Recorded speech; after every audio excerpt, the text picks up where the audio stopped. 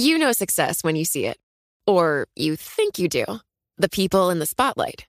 But what about those small business masterminds who succeed at making their money work harder?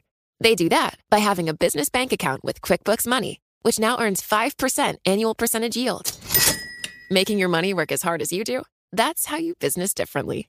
Learn more about QuickBooks Money at quickbooks.com/5APY. Banking services provided by Green Dot Bank. Member FDIC. Only funds and envelopes earn APY. APY can change at any time. Collaborate for a greener future at the Bloomberg Green Festival, a groundbreaking celebration of the thinkers, doers, and innovators leading the way. From design and culture to technology, science, and entertainment. Hear from inspirational speakers and immerse yourself in climate solutions. July 10th through 13th in Seattle. Title sponsor, Amazon. Official airline, Alaska Airlines. Get 20% off using promo code radio20 at bloomberglive.com/greenfestival. Bloomberg Audio Studios. Podcasts, radio, news. We absolutely support Israel's right to defend itself in line with international law. We need to safeguard financial stability. 2024 is not going to be an easy year. We used to call it the dream of home ownership, but look at Britain now. We've got to hang on to optimism and hope because it is the biggest driver of change. Let's stop thinking of life in terms of Brexit. Let's move on and look to the future. Hello, you're listening to Bloomberg UK Politics. I'm Caroline Hepker. And I'm James Woolcock. Now, we left off on Friday, James, talking about the dangers to MPs from an increasingly feverish debate about the Israel-Hamas war. I come to the start of this week, though, thinking about the dangers from MPs. So this is Lee Anderson, former deputy chairman of the Conservative Party, who has been suspended after he claimed that Islamists had, quote, got control of London and of the mayor, Sadiq Khan. Now, under pressure, the Prime Minister has said this morning that the comments were unacceptable and wrong, but he didn't call them racist or Islamophobic. Now, Sadiq Khan says that the comments clearly crossed a line. Look, these comments from a senior Conservative are Islamophobic, are anti-Muslim and are racist. We've seen over the last 2 days confirmation that over the last few months there's been an increase in anti-Muslim cases by more than 330%. These comments pour fuel on the fire of anti-Muslim hatred. So that was the London Mayor Sadiq Khan there. Now, on top of course, the comments that we were discussing on Friday, Liz Truss, the former Prime Minister at this MAGA event in the United States with Steve Bannon, the Trump acolyte, you know, when Bannon said in front of her that the far-right extremist Tommy Robinson was a hero in Bannon's view, and Truss didn't react. So some deep concerns about what's going on in the Conservative Party. I mean, yeah, you picked two very high-profile Conservatives here. I think you've got to note that we are going into a by-election this Thursday in Rochdale in a Labour-safe seat where Labour do not have a candidate in the seat. A politician's number one job to get elected, and the party have no candidate. Because the man put forward by Labour, Azhar Ali, said Israel had allowed the 7th of October attacks by Hamas as a pretext to invade Gaza, something that is patently untrue and caused him to be suspended by the party. I mean, while we're here, if you dig into the list of candidates who are suspended by Labour, you also see a certain Jeremy Corbyn, former leader of the party. So you can also go toe-to-toe with the Conservatives on high-profile figures who have been suspended. On the by-elections, Caroline, it's even worth saying this coming by-election, the candidate for the Green Party is also no longer being endorsed by the party after past comments towards the Muslim faith and the conflict in Gaza came to light. So, look, worth saying also that a lot of people in both parties have publicly disowned a number of these individuals, and you've got other parties who've weighed in. The Lib Dems Deputy Leader Daisy Cooper saying that Sunak should have condemned Lee Anderson's comments as racist and Islamophobic. So I just think it shows this level of heightened tension. It's not just affecting sort of people and communities, it's also kind of really fracturing the political parties themselves. I mean, the question we've got to ask ourselves when we're talking to a bit with our next guest is why? Like, is this a case of what is going on in the Middle East? Is this a case of social media? Is this a case of a general election campaign, which for some MPs are very worried about their seats and trying to manoeuvre in ways they think will fit their demographics? There aren't easy answers, but what seems quite interesting and clear is that both parties are taking a lot of action to defend their reputations from people on their fringes and are splintering. Yeah, absolutely. So joining us now is our senior UK government reporter, Alex Wickham. Alex, welcome to the programme. Well, let's start then and weigh in, would you, on Lee Anderson. The spotlight firmly on Conservatives. There seemed to be a bit of a change in language from Rishi Sunak, but he has not called the comments racist or Islamophobic.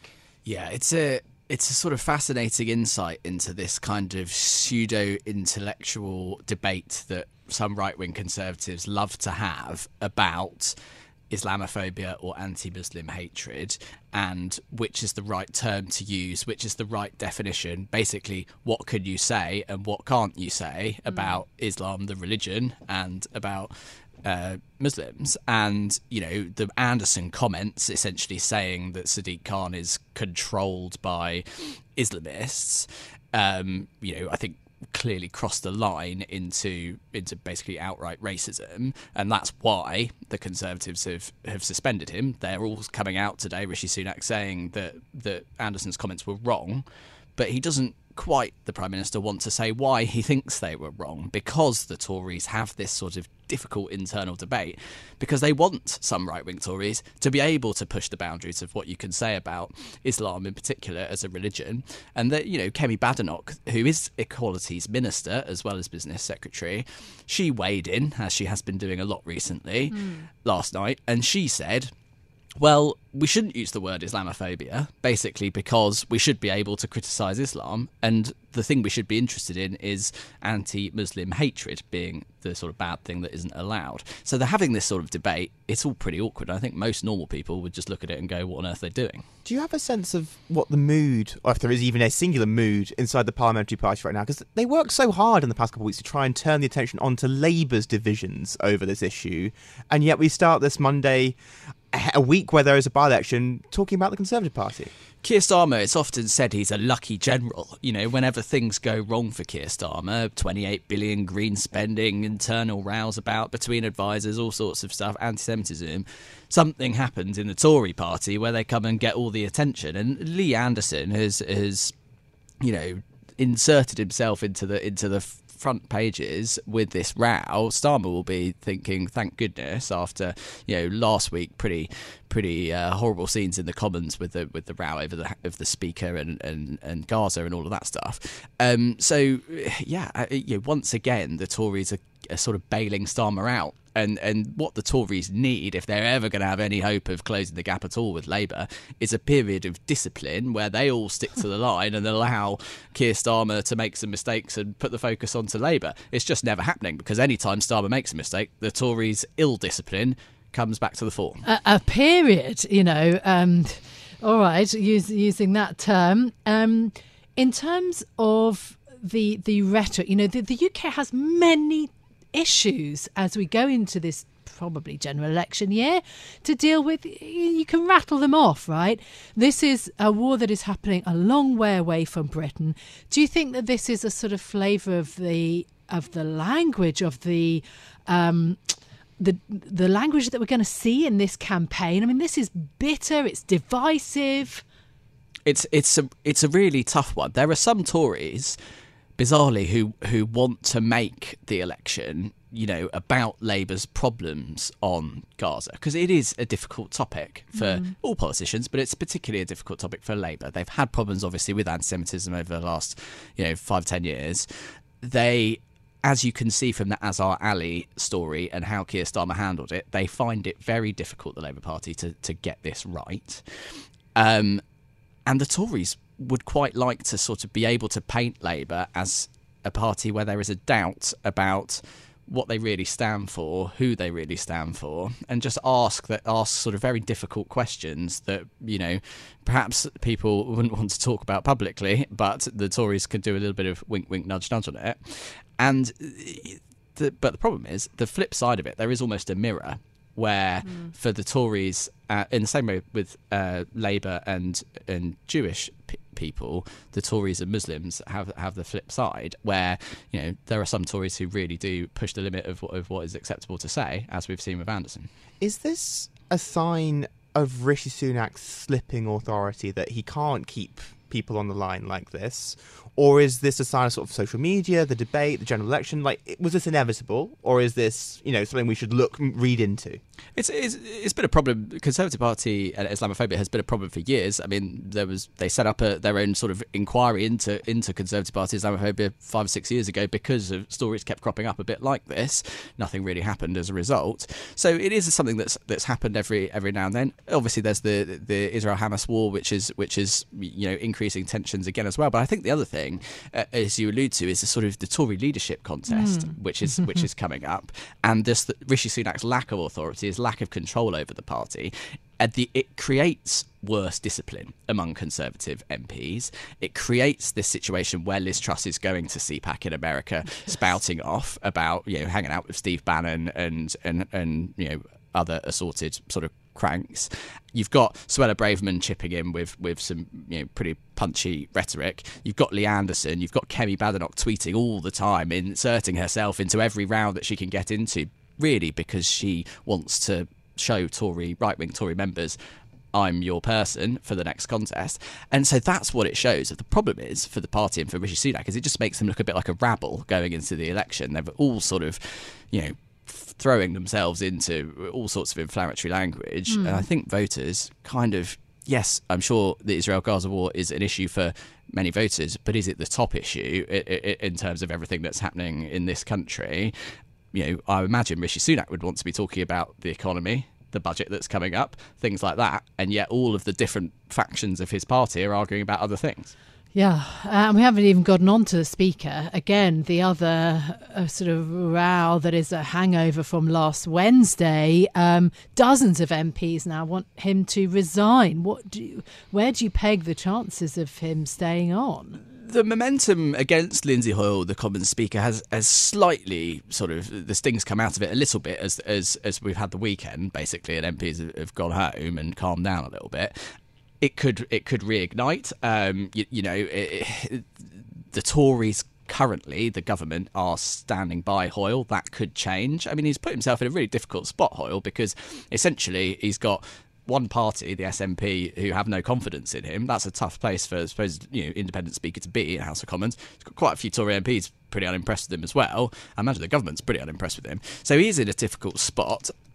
I mean, I imagine most people in Westminster kind of want this to sort of fade away a little bit over the next couple of days, rather than have, a repeat of last week's scenes, which I think, to be honest, I don't think anybody came out well out of that. Starmer being seen to put pressure on the Speaker, not really a great look.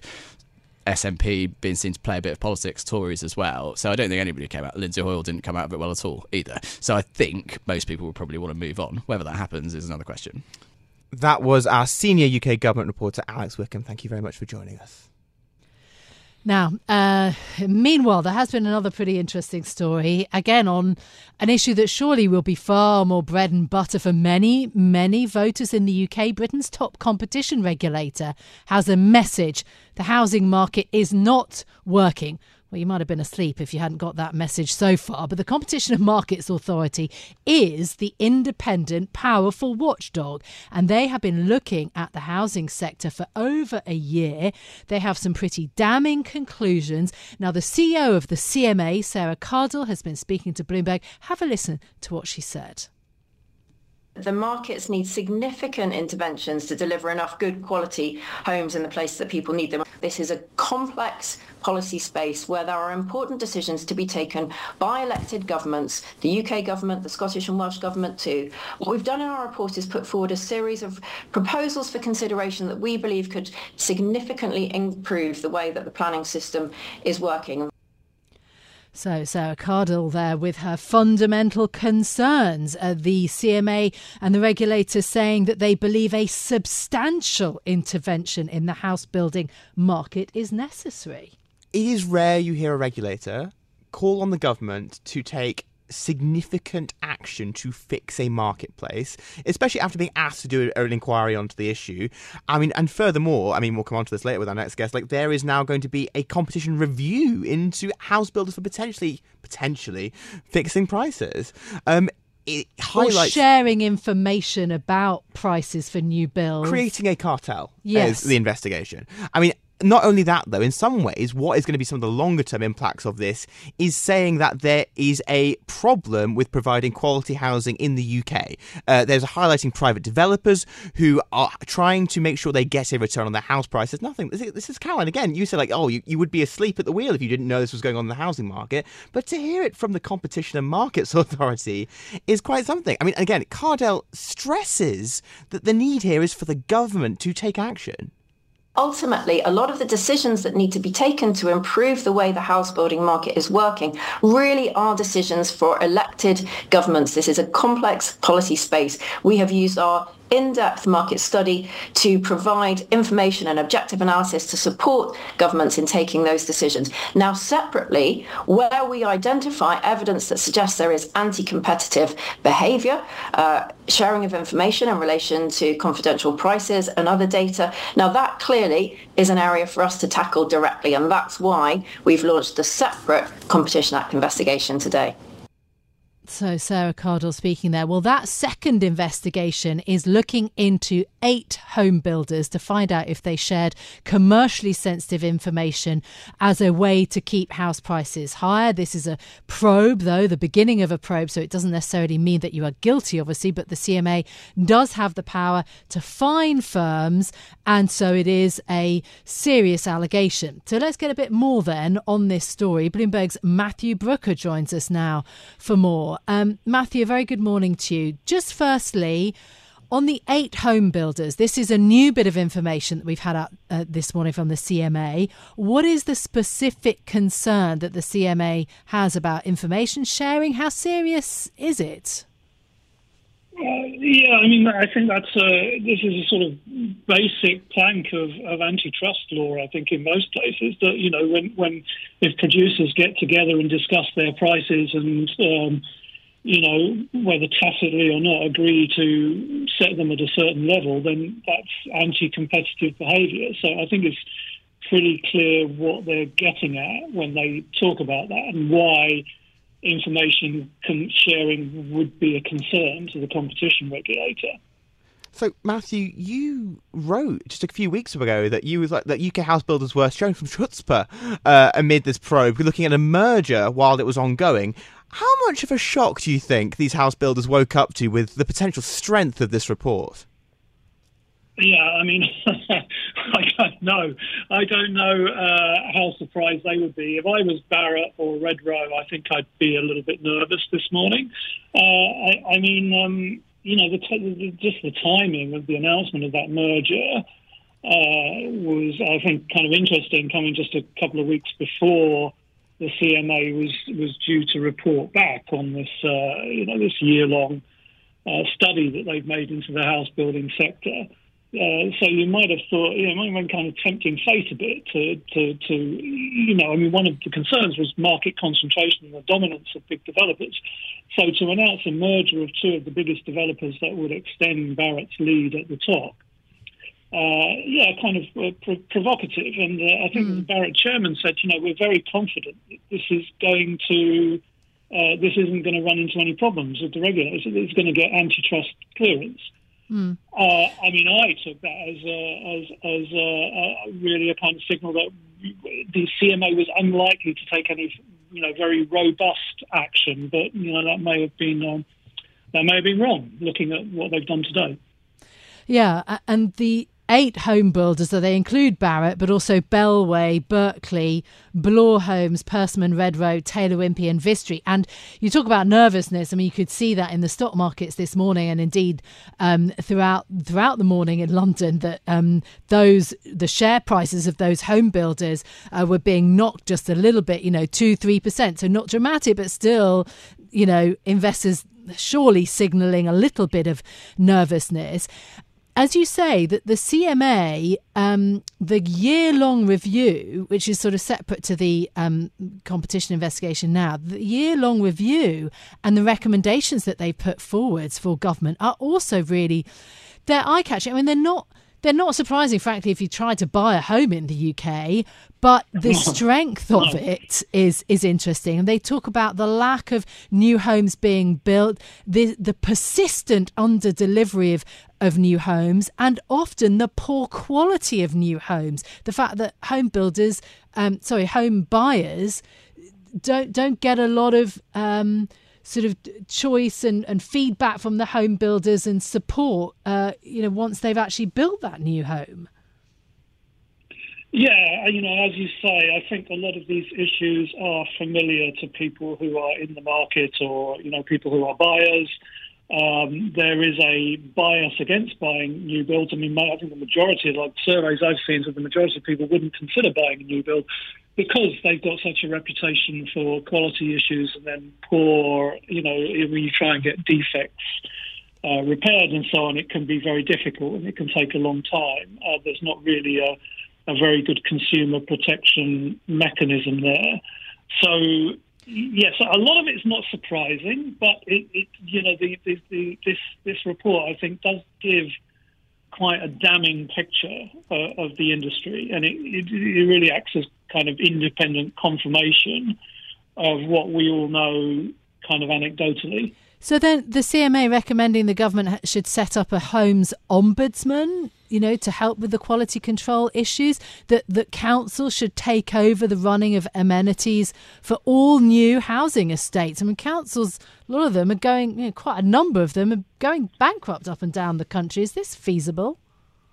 Yes, that's a good point. I think that's one of the reasons why, essentially, I think what the CMA is doing here in a lot of areas is basically punting these decisions back to the government because they do involve, they are in the end political decisions. They involve trade-offs. If you spend the money here, you can't spend the money somewhere else, and that's the competition regulator is really there as a kind of referee to decide whether people are playing the game right according to the rules. They don't establish the rules of the game.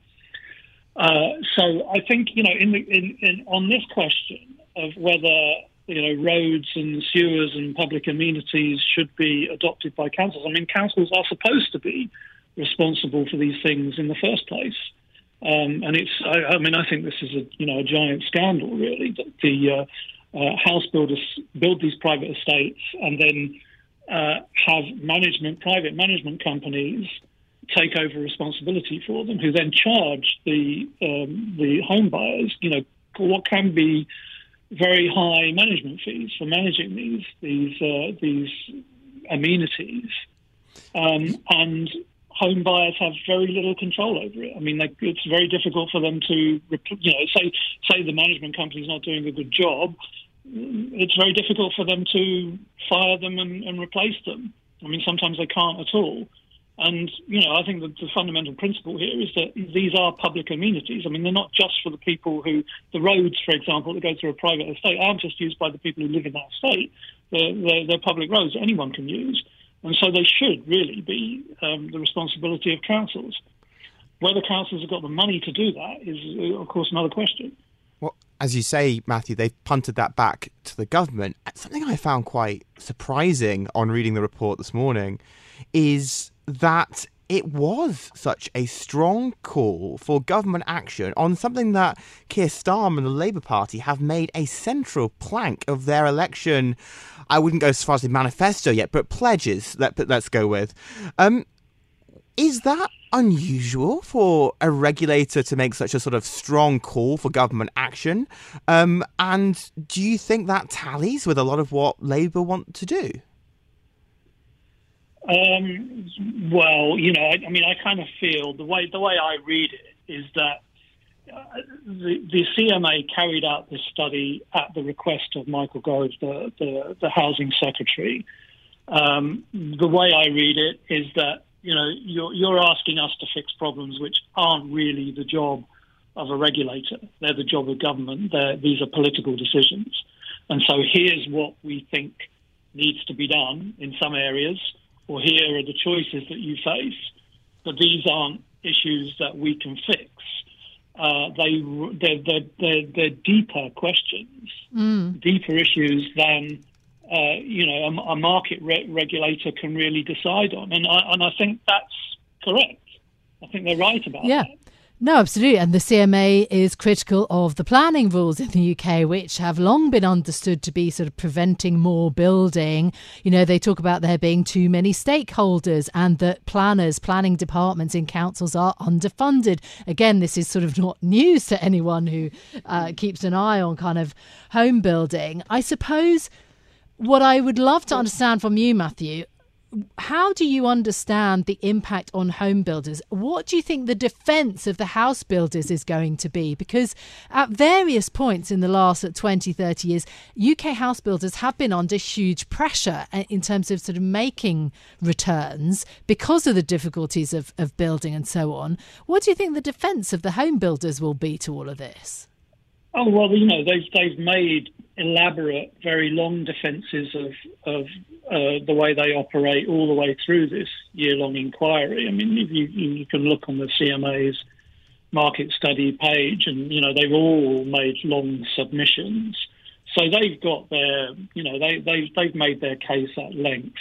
I mean, I think that, you know, to an extent, I mean, for one thing, all right, they have their issues they have to deal with, but they have done pretty well, really, through the cycle. I mean, they're pretty profitable generally. I mean, you know, when you go in, it's a very cyclical business, obviously, property, and when you go into a downturn, then they do face issues. But, you know, you look through the cycles, they do pretty well.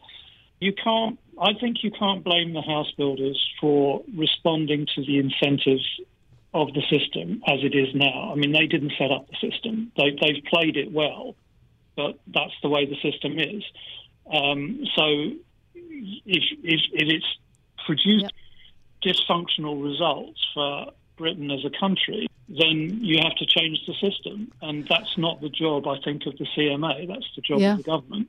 Our opinion columnist, Matthew Brooker, thank you very much for joining us. OK, so a call to change the system when it comes to home builders. That's it from us for today. If you like the programme, don't forget to subscribe and give it 5 stars so that other people can find it on Apple Podcasts, Spotify or wherever you listen. This episode was produced by Tiwa Adebayo and our audio engineer was Marufal Hussain. I'm Caroline Hepker. And I'm James Woolcock. We'll be back with more tomorrow. This is Bloomberg. Bloomberg UK Politics. Listen weekdays at noon on DAB Digital Radio in London.